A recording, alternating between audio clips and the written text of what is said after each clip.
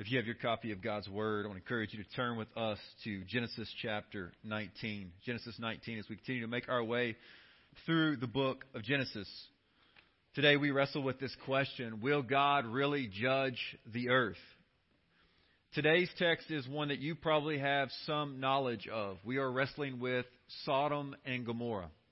It's a story that becomes infamous throughout the prophets of the Old Testament as a byword for judgment. It is a word in which Paul and Peter and Jude and John in Revelation and even Jesus himself refer to this event. In fact, the very word Sodom is a word that indicates a heinous act that brings upon swift and deserving punishment for those who are guilty.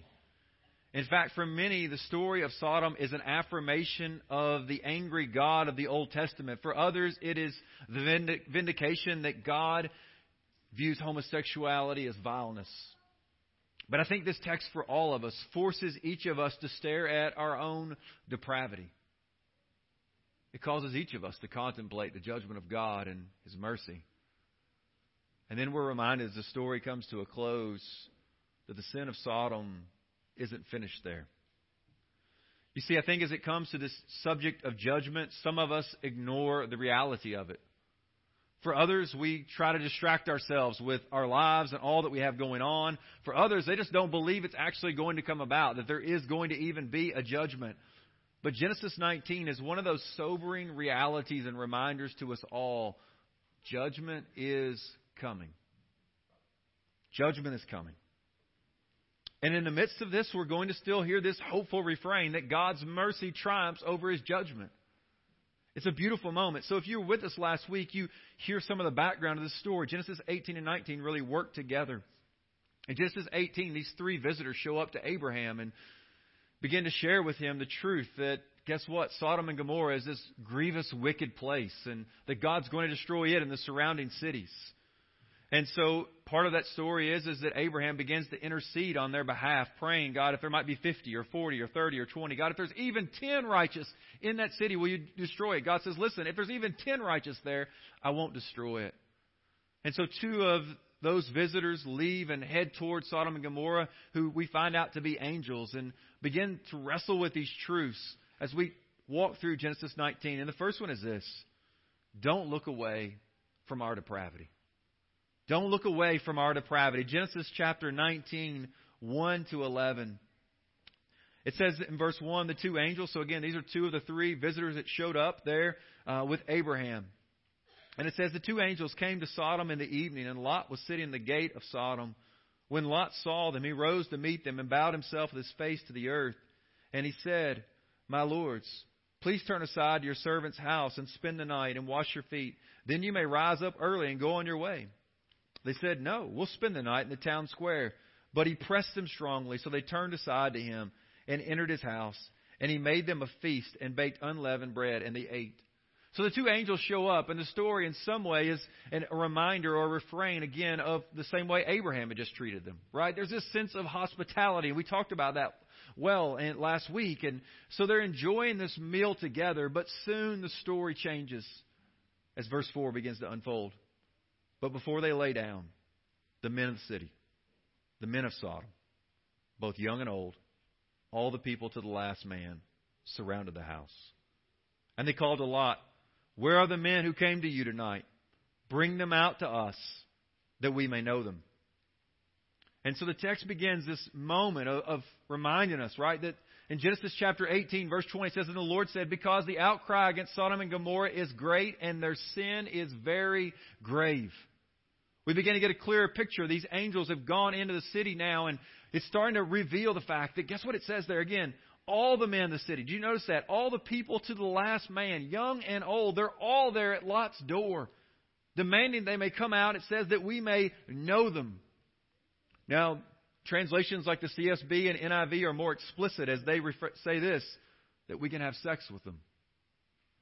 It's an intense moment as the men of the city come and they openly and proudly wave their flag at the door of Lot's house.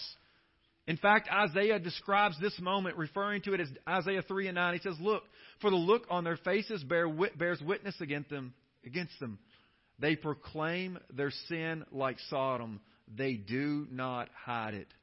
Woe to them, for they have brought evil on themselves.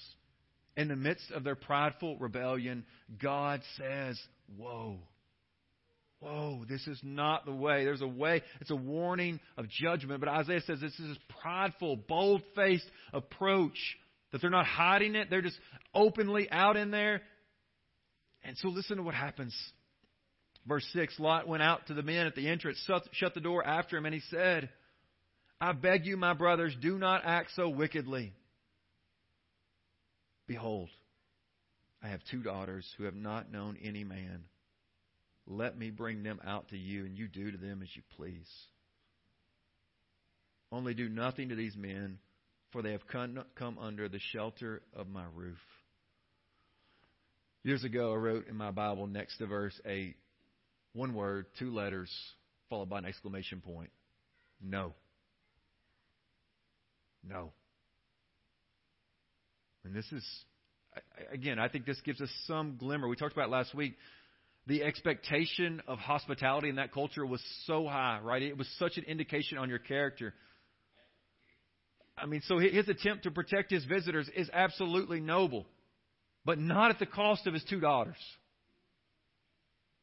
It's a reminder, as Pastor Jim Hamilton says, we can't pit one of God's virtues, hospitality, against another one of His virtues, protecting our children. In other words, this, God will never place you and I in a position where the only option we have is to choose sin. How do I know that? Because 1 Corinthians 10 and 13 tells us that. It says, no temptation has seized you and I except what is common to man. And that God is faithful.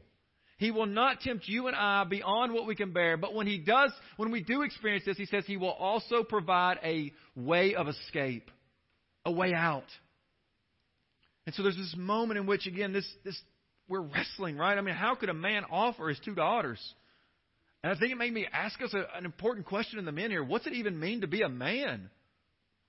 I think surely the Scriptures would say to us that it's protecting, it's providing, and leading women well. So to the men in this room this morning, I want to ask you, are you protecting your wife? Your children? Your grandchildren? Maybe more generally to all of us here this morning, might we ask, who has God placed in my life that maybe I need to do a better job protecting? We're left to wonder now, like, well, what will be their response? Will they say, send out those girls to us? Or what will happen? Listen to what happens again in this unbelievable story. But they said, stand back. And then they said further, this fellow came to sojourn. They're speaking of Lot. He says, like, hey, you're an outsider. And he's become the judge? Now we'll deal worse with you than with them. Then they pressed hard against the man Lot and drew near to break down the door. It says, but the men reached out their hands. So the angels reach out their hands and they bring Lot back into the house with them and shut the door. And they struck with blindness the men who were at the entrance of the house, both small and great, so that they wore themselves out, groping for the door. Is the screen not working again? And so listen, there's this moment, like these men, look, they refuse these 2 women, which is some indication of how twisted their minds have become. I mean, it's as Romans 1 says to us, right, that there's this sense of this unnatural relation. That it calls it a perversion. But the 2 angels in this moment pull Lot back into the house and they strike all the men with blindness. Now, we might think, listen, that would be enough, right? I mean, like, surely that'll humble them and terrify them. But it doesn't. Again, this is why you bring your copy of God's Word, right? We're thankful for the screen, but man, when it doesn't work, we just keep trucking, right? Look at verse 11. It says, so that they wore themselves out, groping for the door. Beloved, this is the depth of our depravity. That despite the judgment of God, we keep groping incessantly for our sin because we want it. To those here today who have loved ones and friends who are struggling with homosexuality, this is a reminder, the only thing that will change them is the only thing that will change you and I, the salvation of God. The judgment of God alone is not enough. Do you see that?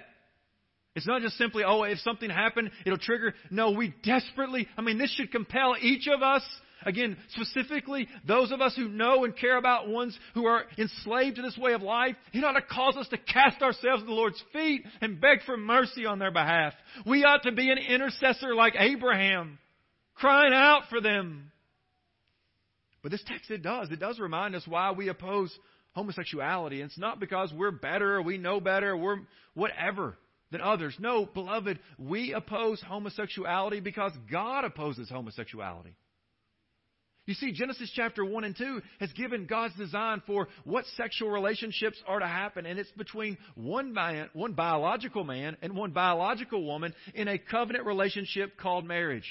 That's God's design, beloved, and this is opposed to that. And so anything against God's good design and His intention of His Word, we, as God's people, must call it sin.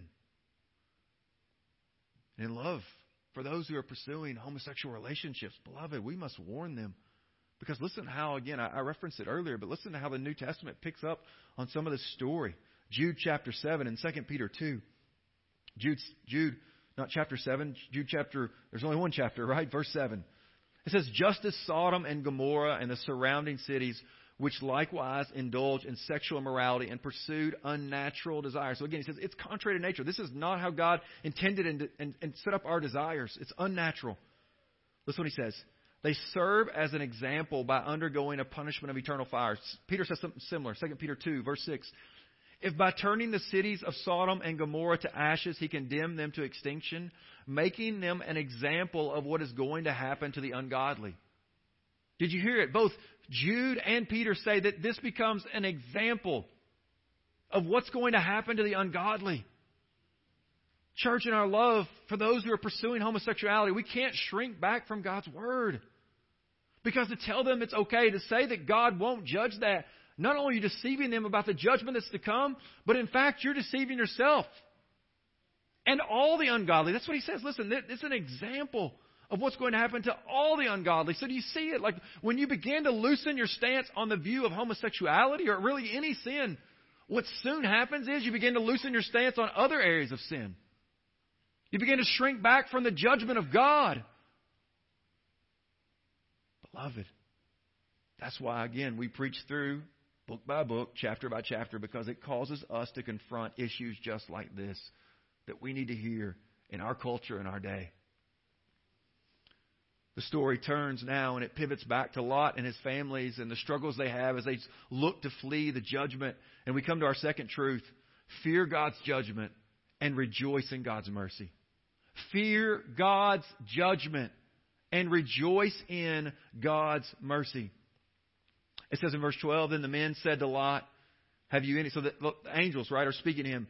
Have you anyone else here, sons-in-law, sons, daughters, or anyone you have in the city? Bring them out of this place. This is this moment here, verse 13. For we are about to destroy this place because the outcry against it, its people, has become great before the Lord, and the Lord has sent us to destroy it. So Lot went out and said to his sons-in-law who were to marry his daughters, up, get out of this place, for the Lord is about to destroy the city. But he seemed to his sons-in-law to be jesting. He goes to these two men right here who are the men that are set to marry his daughters, and they laugh. They doubt the judgment of God. I mean, in some way, doesn't that sound like the world and culture in which we live? There's little or no fear of God. No fear or belief that there's any kind of judgment that's actually coming. You see, it wasn't so in the 1700s when a man by the name of George Whitefield was preaching. We, at nights as a family, try to spend some time just reading different biographies of different Christians. And we just finished the story of George Whitefield this last week, and so it remains fresh on my heart and mind. But one of the remarkable things about Whitefield is God gave him a voice that literally he was able to be heard over 2 miles away. He preaches often in the outdoors, and he preaches to coal miners and farmers and the least of these. But he's preaching one night at a service in Scotland, and the service continues until 2 a.m. Listen to the account of one of those who was present. He described it in this way. There were scenes of uncontrollable distress like a field of battle. All nights in the fields might be heard the voice of prayer and praise. You see, when the Spirit of God moves, people begin to contemplate their eternity. They begin to realize that it could be this day, this hour, that you and I may not make it till tomorrow, that we may at this moment stand before the judge of all the earth. There's a seriousness to the moment. There's an intensity to the moment. There's often, as it's been said, when the Spirit of God's moving, there's a great silence amongst the congregation. People are drawn in to hear, and God's Word is speaking forth and coming hard, convicting, and drawing sinners to repentance. In light of that, this morning, this text, I want to ask you, where will you spend eternity? Where will you spend eternity? Lot's sons-in-laws laughed about that question. I pray it's no laughing matter for you. The story unfolds further in verse 15. It says, as morning dawned, the angels urged Lot, saying, up, take your wife and your 2 daughters who are here, lest you be swept away in the punishment of the city. But he lingered. So the men seized him and his wife and his 2 daughters by the hand, the Lord being merciful to him, and they brought him out and set him outside the city. And as they brought them out, one said, escape for your life. Do not look back or stop anywhere in the valley. Escape to the hills, lest you be swept away. And Lot said to them, oh, no, my lords. Behold, your servant has found favor in your sight, and you have shown me great kindness in saving my life. But I cannot escape to the hills, lest the disaster overtake me and I die. Behold, this city is near enough to flee to, and it's a little one. Let me escape there. Is it not a little one? And my life will be saved. He said to him, behold, I grant you this favor also, that I will not overthrow the city of which you have spoken. Escape there quickly, for I can do nothing till you arrive there. Therefore, the name of the city was called Zoar, or Zoar. In the midst of pending judgment, did you hear what Lot did in verse 16? He lingered. Maybe he's struggling to leave it all behind. I don't know what he's wrestling with. But I think we all know about lingering, don't we? I think we've all had moments where at some point we've doubted the truthfulness of God's Word.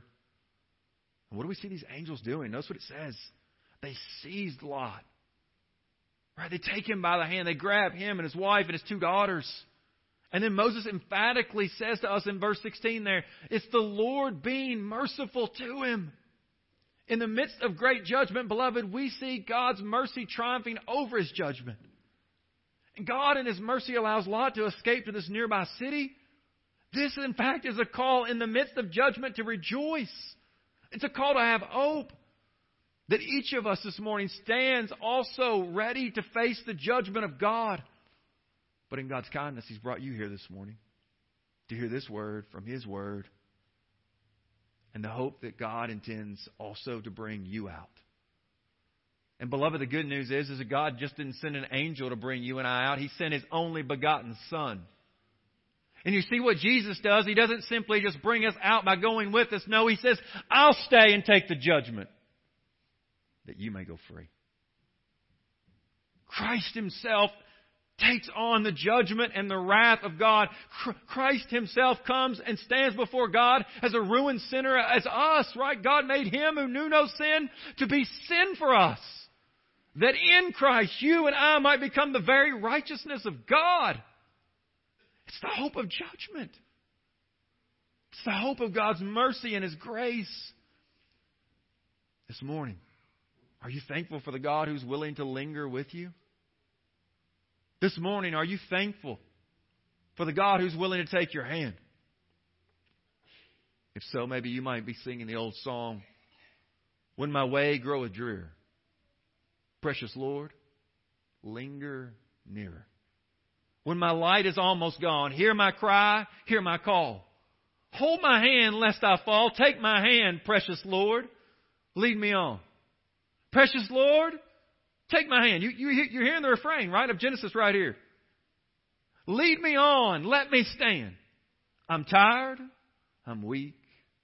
And I'm worn. Through the storm and through the night. Lead me on to the light. Take my hand, precious Lord. Lead me home. You can hear that song, can't you? That's like the refrain of Genesis 19 singing in our souls. Beloved, I want to urge you this morning, stop lingering. Cry out to God that you might have forgiveness and receive the gift of the Holy Spirit, because in and our sin, you and I are destined to face the judgment and wrath of God for all eternity. It's the most terrifying fact I could tell you today. That there's a God who stands ready to judge your and my soul.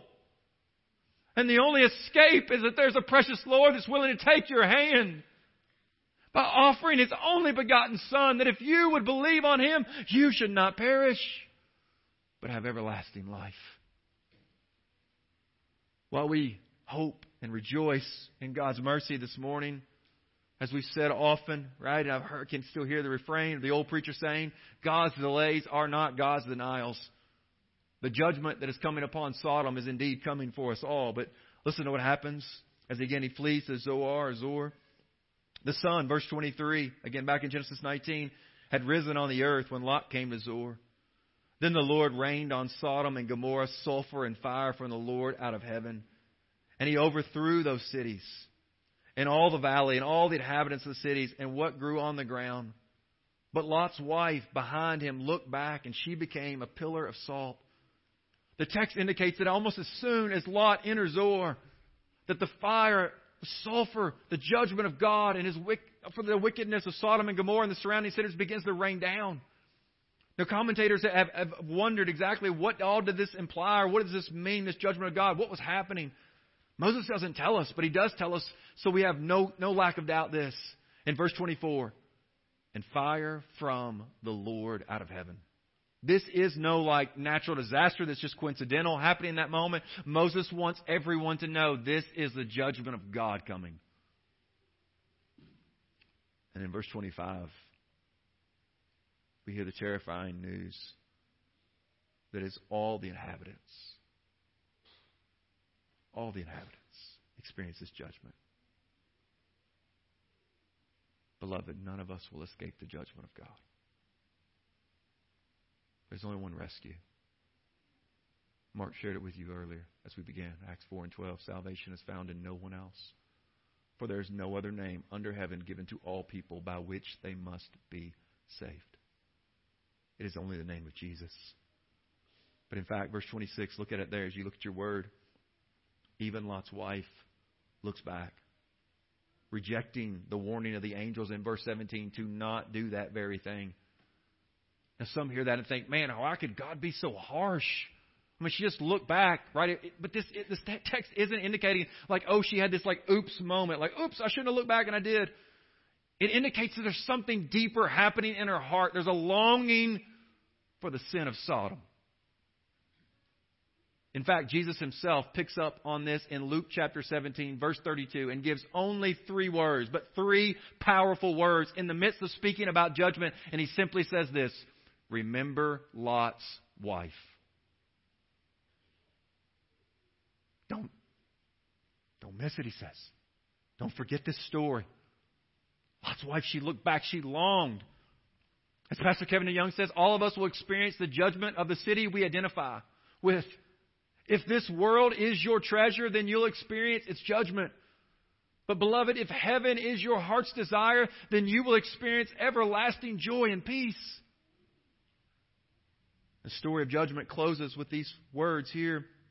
In verse 27, it says, Abraham went early in the morning to the place where he had stood before the Lord. And he looked down toward Sodom and Gomorrah and toward all the land of the valley. And he looked, and behold, the smoke of the land went up like the smoke of a furnace.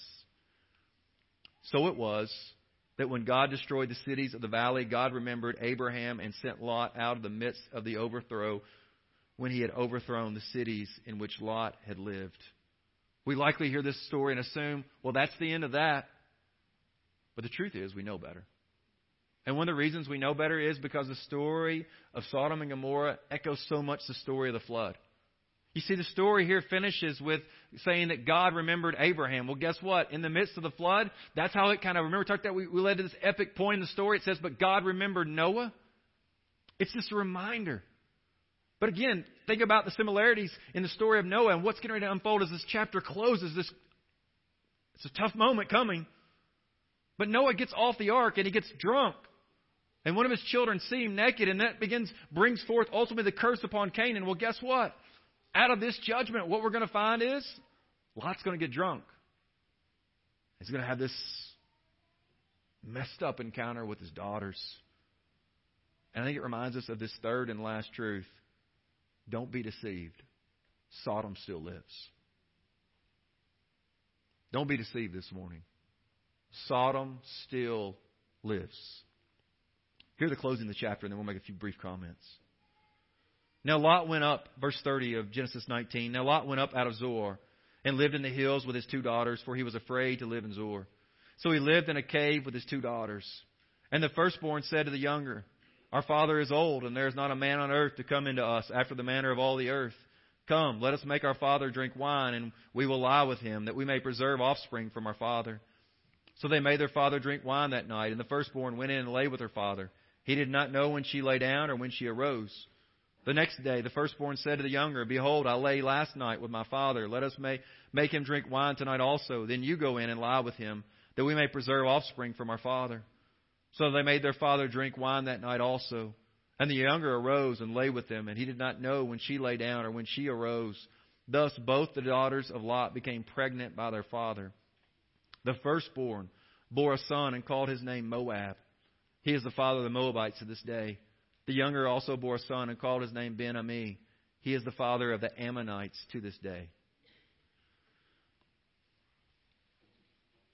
Genesis 19 is one of those chapters in the Bible where you probably take it and be like, is this really the Bible, man?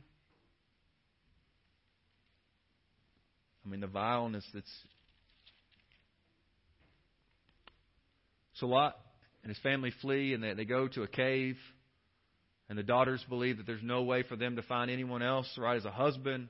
And so they devise their plan, and their plan is to get Dad drunk. Not one night, but 2 nights in a row. And they go in and they lie with him. As a man once said, in that cave, Sodom was reborn. The refrain is a reminder that God's judgment alone will not change our sinful hearts. Furthermore, might it be just a necessary application to all of us, a warning of the danger of alcohol or drug or any other pill that begins to alter your mind? Beloved, there is a warning from this text. Lot's a reminder to us, guess what? Lot needed boundaries, and we all need boundaries. Lot desperately needed self-control. Yes, his daughters are acting wickedly, vilely so. But beloved, if he exercises self-control, this moment doesn't come about. And the good news is, guess what? The strength for Lot, guess what, beloved? It ultimately comes to us from the Lord. It's a gift of the Holy Spirit. The fruit of the Spirit one of those is self-control. Yet even from this dark ending of Genesis chapter 19 comes hope. Because from the family line of Moab comes a Moabitess named Ruth, who will flee to Bethlehem.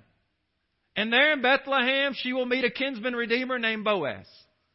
And he will redeem her, and the two will become one flesh, and they will have a son named Obed, who will have a son named Jesse, who will have a son named King David. And from that line will ultimately come Jesus, who is the Christ. It is indeed the words of Genesis chapter 50, verse 20. What was intended for evil in that cave, God intended for good. How great is our God, beloved? To the unbeliever this morning, I must leave you with a stern warning from Jesus himself when he told his disciples that those who reject the good news of this gospel that was preached unto you this morning, he says, if you hear this word and reject it, you are in for greater judgment than even Sodom and Gomorrah. Listen to these words. Matthew 10, 14 to 15. And if anyone will not receive you or listen to your words, shake off the dust from your feet when you leave that house or town. Truly, listen to Christ. This is what he says. Truly, I say to you, it will be more bearable on the day of judgment for the land of Sodom and Gomorrah than for that town. Beloved, it is no small thing to reject this gospel. No small thing.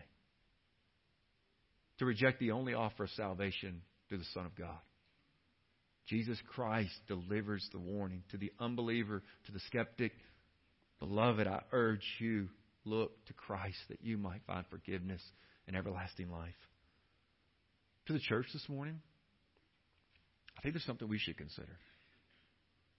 You see, The story, remember Abraham and Lot, their kinsmen were all arguing, and Abraham says, listen, you come and you decide. If you go to the right, I'll go to the left. You go to the left, I'll go to the right. And remember, Lot, he looked to the east and he saw this land towards Sodom and Gomorrah. It says it was like the garden of God. He thought it was like Eden himself. And he goes there, pursuing what he thinks will most satisfy him and what his eyes judge as best. But he leaves with the land destroyed, his wife and sons-in-law dead, he and his daughters in a mess. Let this be a warning to the church that if we follow our own wisdom and what we think is best, it will lead this church astray. Beloved, we must hold fast to the true and only gospel. It is the only hope on which we will stand. All other ground, church, is sinking sand, and it will prove. Every city of man will experience the judgment of God. There is only one city that will save you. Are you seeking the kingdom that is above or the kingdom of this world? Genesis 19 is a fresh warning to us all. Judgment is coming, but God's mercy triumphed over His judgment in the cross of Jesus Christ. Flee to Him for refuge and salvation. For as Paul says,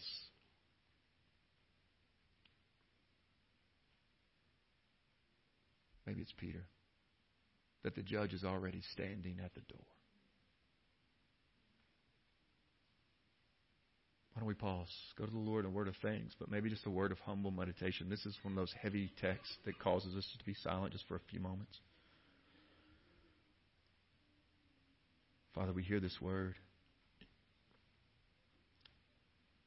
Man, it is a word of stiff warning and judgment. A reminder of our own depravity. Before we look to others and think, oh, this is about them, we should first say, God, this text is about me. Lord, let there be a humility. Let there be a fear of God that strikes all of our souls in hearing this text today. Father, we also come with pleading on behalf of those that we love and care about, whether they're our family or they're our friends, who have given themselves to these unnatural desires, who are pursuing homosexuality. Lord, we love them, but more than that, you love them. And God, I thank you that you are able to bring out of darkness and into light, because that is each and every one of our own testimonies.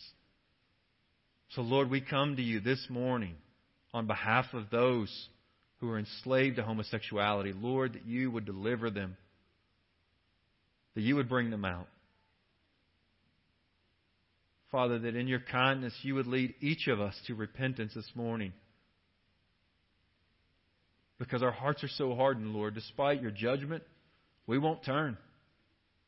So God, we appeal to you this day that you would change our hearts, that your kindness leads us to repentance. Lord, we love you because you first love us. Oh God, please draw everyone to you this morning. Thank you, God, that you've given us your word.